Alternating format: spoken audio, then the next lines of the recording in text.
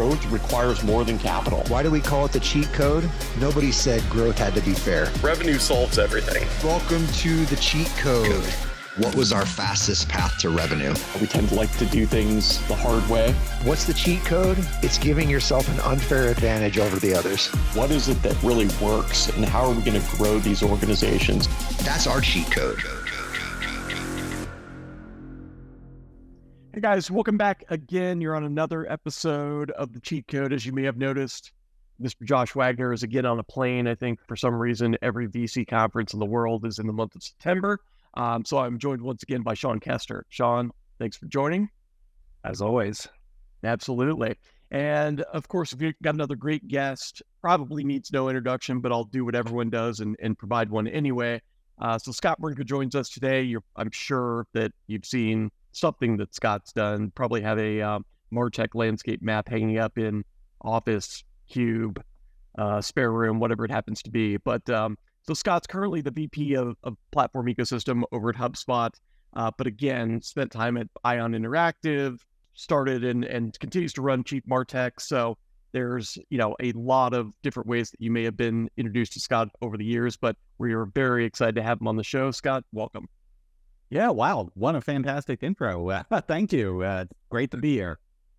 Absolutely. So yeah, I know I touched on a lot of kind of random points there, but give kind of the listeners a little bit more maybe in-depth background, and then I'd love the cheat that you identified. So just kind of run us right into that.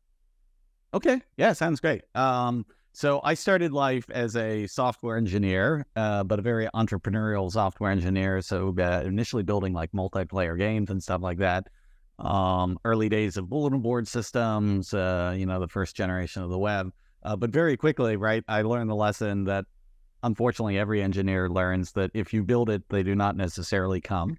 So I got very passionate about marketing. And then as what web was really taking off, I actually found my footing at this intersection between where marketing teams and then like IT and software teams needed to come together and collaborate, which was an extremely hard thing to do, 20 years ago. Some would argue it's still not perfectly solved here today. But anyways, that sort of took me down a path where I did continue as an entrepreneur. I built, as you mentioned, Ion Interactive as a SaaS company for interactive content. After we sold that, I joined HubSpot to help them build their platform ecosystem, all the amazing MarTech, sales tech, other companies that can integrate to HubSpot. But yeah, all along, I've sort of kept that passion for the intersection of these two disciplines. With the Chief Martech blog, I launched the MarTech conference with Third Door Media about 10 years ago. And so it's been, leading into my cheat code, on this journey. Boy, I almost feel like it's the anti-cheat code, because when I was, we were talking about this, prepping for this show, if I think about what's the single most valuable thing to me at this stage in my career, based on everything I've done up to this point, I'd say it's the proverbial 10,000 hours. They say like to really become an expert in something, you have to spend the time, right over like 2 decades of doing that. It's like I've built up such a deep repository of like the neurons and the contextual relationships of these things that when a new question comes up or a new opportunity comes up in the present, it feels just like it's relatively easy to like align that with the things I already know and like, oh, well, clearly this is the path through this. But I suspect that I'd not had like that repository of those 10,000 hours, it would just be a lot harder to be able to connect the dots. Yeah, I think the interesting thing about, first and foremost, like the cheat code, right? Like it's always a loaded term. And I think the best way that we gravitate towards and explain it is like, what is someone willing to do that is uncommon in nature that yields uncommon results? And these days, certainly in the age of like being able to Google anything, right? Like if I want to, frame a house, I want to, cook chicken piccata, whatever it happens to be, like that information's at my fingertips, but I'm executing, in accordance with someone else's guidance. Like I'm certainly with myself as an example, like I am not a cook, I'm not an expert. I can follow some some instructions and so on. But what you're talking about is much deeper than that, right? And so I'm curious, like that, everyone throws out that 10,000 hours. Like, is that an actual qualifier? I mean, like, what is the amount of time and effort that really goes into like quantifying that statement?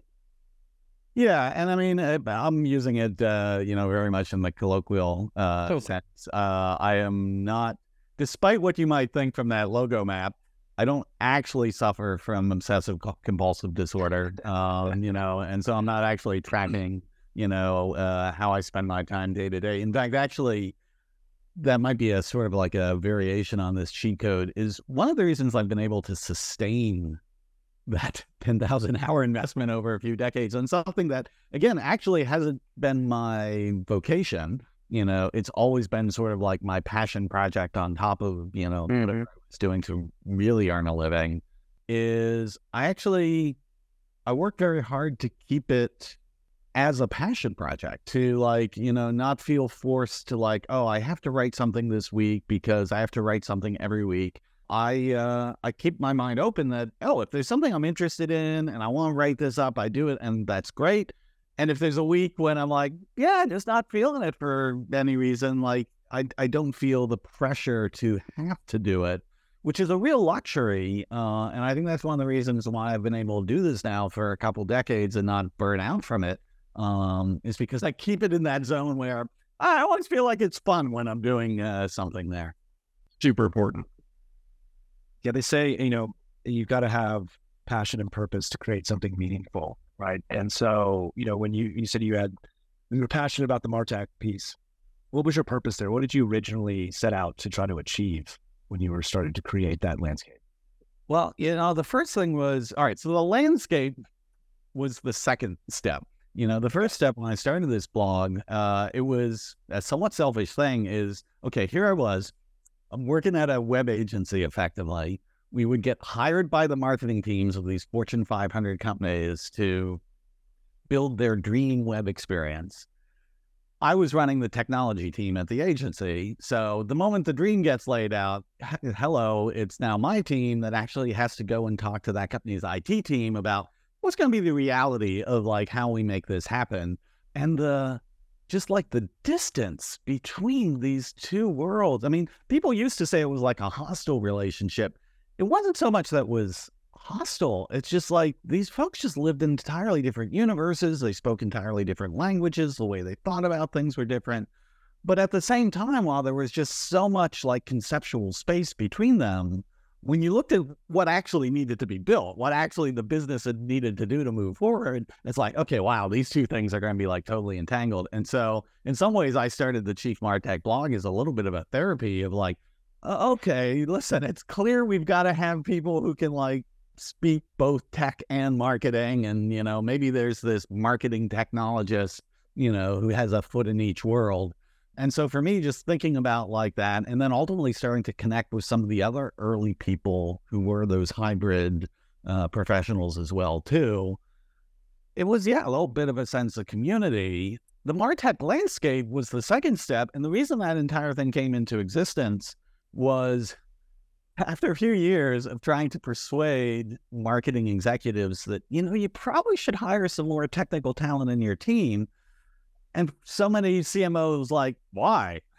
We're marketing. Why would we need people who understand code? I'm a marketer, Jim. I'm a doctor, not a tech engineer. All right, whatever that Star Trek thing. And so I put together that first MarTech landscape, frankly, just to like bring an exhibit A to the case of like, look at how many different technologies you are now dependent on to execute your mission in marketing. Who in your organization understands all these things now dependent on? And that was kind of when the light bulb went off. And to be honest, then this thing about the landscape and the way it went, I would have never predicted that. I mean, we just sort of went back to it year over year to like update it. And then as we're updating it and it starts growing at this exponential rate, I mean, that came as much of a surprise to me as anyone else. Yeah, it's staggering, right? Like I forget which year I was referring to, but I think it was like a 2010 versus a 2018 or 19 at some point. Like we're doing that at my consultancy, and like, look at how crazy this has gotten, right? And like, to your point, like entirely new disciplines of people have really been not. I truly believe marketing is an accidental discipline in and of itself, just because of the people that often end up there. But from an output perspective, like this has yielded a massive amount of investment, time, people, money, the whole nine. I'm curious, just kind of tangential question.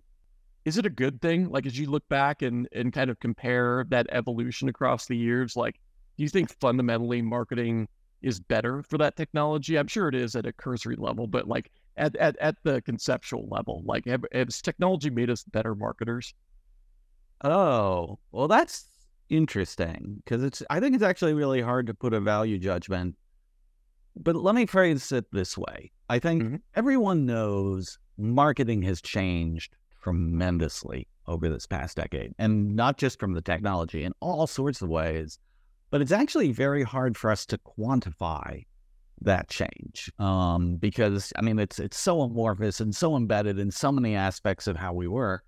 And that's kind of marketing in general as well, right? Like I have a love-hate relationship with attribution for that exact same reason, right? Like, but fair enough. Just marketing is there's a lot to it that can't be measured in the way that people try to measure things oftentimes.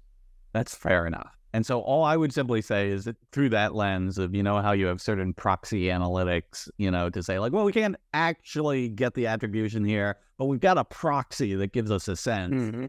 I would argue that's what that MarTech landscape is it is not the ground truth of marketing, but it is a proxy to quantify the scale of how much change has been happening in marketing. And then to the question of, has it made marketing better or worse? I would say it's probably made it worse. And the reason it's made it worse is not really the fault of the technology. It's something I've written about a few times. I call it MarTech's Law, because I feel like MarTech people run into this idea that technology changes exponentially. Organizations and people don't change exponentially. We change logarithmically. Change is hard. And I think that's a big part of what you see here is the technology actually is enabling phenomenal new marketing capabilities, but the effort and investment and enablement, and talent development that needs to go into really being able to keep up with that change and harness that is just really hard. And candidly, most companies have underinvested in that dimension. And as a result, I think, you probably do see a lot of cases where, okay, there's all this technology, but now we're not really using it very well. And you see more than a few teams that they've kind of lost their way. It's not marketing the way they used to know it, but it's not actually the ideal nirvana. Hey, it's magical tech unicorn marketing either. It's somewhere in that muddy middle, and it's a really hard place. Yeah, I want to add entire. Just to say, we could have an entire, number of shows on marketing education. Right. And I think that's to your point, it's why so much of it becomes shelfware. I mean, they sell you the vision, right? And marketing has spend, so they have to spend it somewhere. So they buy software, and a lot of it overlaps. But they don't implement the changes needed on the organization or the teams and the training or just philosophically how to execute upon this. Yeah. And it's a blame that goes across the industry. I mean, the vendors that sell the vision but don't provide, enough of the enablement and training support. I mean, ultimately, they pay the price for that because this stuff does result in churn, eventually. Yep. But then, the buyers have agency in this too, and after a couple decades of this, if you're still basically just taking what a vendor says to you at face value without having your own, framework and rubric for deciding what you need to do, it's not entirely the vendor's fault at that point. Like you got to take the ownership of this at this point. So I'm curious, Sean, go ahead. I was just going to say, let me ask you this on just the MarTech landscape and what you've seen. Has it ever gotten smaller? Have you seen any trends towards consolidation whatsoever? I swear to God, every year we set into this and I'm like, this is the year it will consolidate. And every year it doesn't. And we're going into another cycle here. And I can already tell you, we published, it was like 11,000 in May. we've got something like another 3,000 companies that have come in since then that are in our queue. Not saying all 3,000 will make it, but we're already just halfway through the period.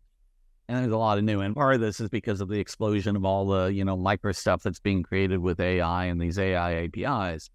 And I think it's interesting because the thing about the MarTech landscape, the graphic we produce, is in many ways it's a very terrible representation of what the industry actually is, because every logo is a little dot, and so Adobe has a little HubSpot dot. Oh, and this AI thing that two people just put together in a couple of weeks and got up there, that's an equally sized little dot. And you're like, okay, hang on a second here. If you actually were to look at it, from scale of adoption, market share, revenue, it is a long tail, and there's a relatively narrow set of the head of the tail. There's a very interesting mid-tail where you actually got a lot of companies of decent size, but it's not clear any of them are ever going to become the multi-billion-dollar juggernauts. You've got a really, really, really, really long tail. Yeah, I'm curious, what is that process? What's that look like? You know what I mean? Like, obviously, we've talked about the amount of time it takes to invest in this, but how do you guys actually kind of, vet those technologies? I'm sure there's a lot of disagreement around where, the category something should actually fall into and so on. You mentioned, there's 3,000 that you've already started tracking, and not all of those will make it there. So can you give us some kind of just insight as to what goes on behind the curtain there? Yeah, I mean, how it works today is different than how it worked when I started. It is a much more systematized process now. I have a collaborator, Franz from Arizona. We work on this together. He's actually assembled a small team, both of multiple contributors, across different regions and markets that help, really bring expertise of what's the actual current MarTech companies in Finland. Because surprisingly, there are some amazing MarTech companies that only exist in the world of Finland. But then also like bringing a certain amount of like machine learning to this as well too. So the way we look at it now is we get submissions from either the companies themselves or, collaborators of ours. We do a first pass that's, like sort of a machine learning thing of, trying to just vet like basic, like, yes, this is a real thing.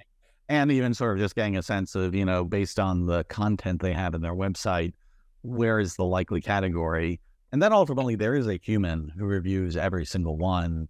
Our criteria is it's a very low bar. We do just want to have like some sense like, okay, this does appear to be a real company and it is a software company, not like a services company, which gets harder because there's some other dynamics happening in the industry where you're seeing service companies like start producing all these like packaged apps to more and more packaged app companies like offering more and more services. It's a very complex world. I would say we don't overly stress on the categories. And to be honest, when you look at it, the category buckets we use are so high level still at this point that, this is one of the things where we start to get into that I think it's a useful talisman or it's a useful thing at some level for us to have conversations about what our industry is and the dynamic of it. But I actually don't think the landscape itself is very useful in like, oh yeah, this is utility of like, how I should design my stack or identify my vendors. I'm like, take that with a grain of salt. Makes sense. What's been the biggest surprise to you doing this for 10, 15 plus years now? By far the biggest surprise has been this explosion of software. And it's interesting that, actually, it turns out, not surprisingly, this isn't just MarTech. In fact, actually, we've gotten some data on this, like the number of fintech companies in the world far exceeds the number of companies who are on the MarTech landscape. And you actually start to go across other industries, like the software that's used by product and engineering and IT. Oh my God, that landscape is far larger, than the MarTech landscape, which is ironic because you sometimes hear, like IT people being like, yeah, I need to consolidate that MarTech stuff. And then when you actually look at the stack that most IT organizations use, you're like, oh, wow, a little time for some self-reflection, guys. But I think that dynamic's been surprising, but it's one of those things like once it actually happens, you look back and I don't know, maybe this is what we always do is we rationalize things in retrospect, but it's like, oh yeah, I kind of see how these changes around what happened with software and open source and cloud computing and the internet and, all these things, like ultimately it was almost inevitable that the structure of how the software industry was going to look from the 1990s to the 2020s was going to be radically different. But I don't know. Certainly I didn't predict that change. That was a retrospective of like, what the hell is going on here? Like, how is this even possible? And then you start digging and then you're like, yeah, all right. It is possible. Right.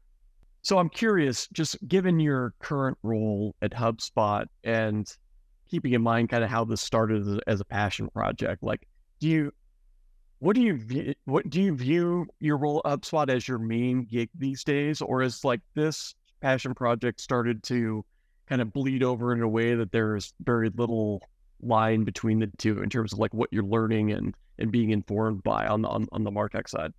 Yeah, I mean, I do. My role at HubSpot is most definitely a full-time job. It is a full-time plus job.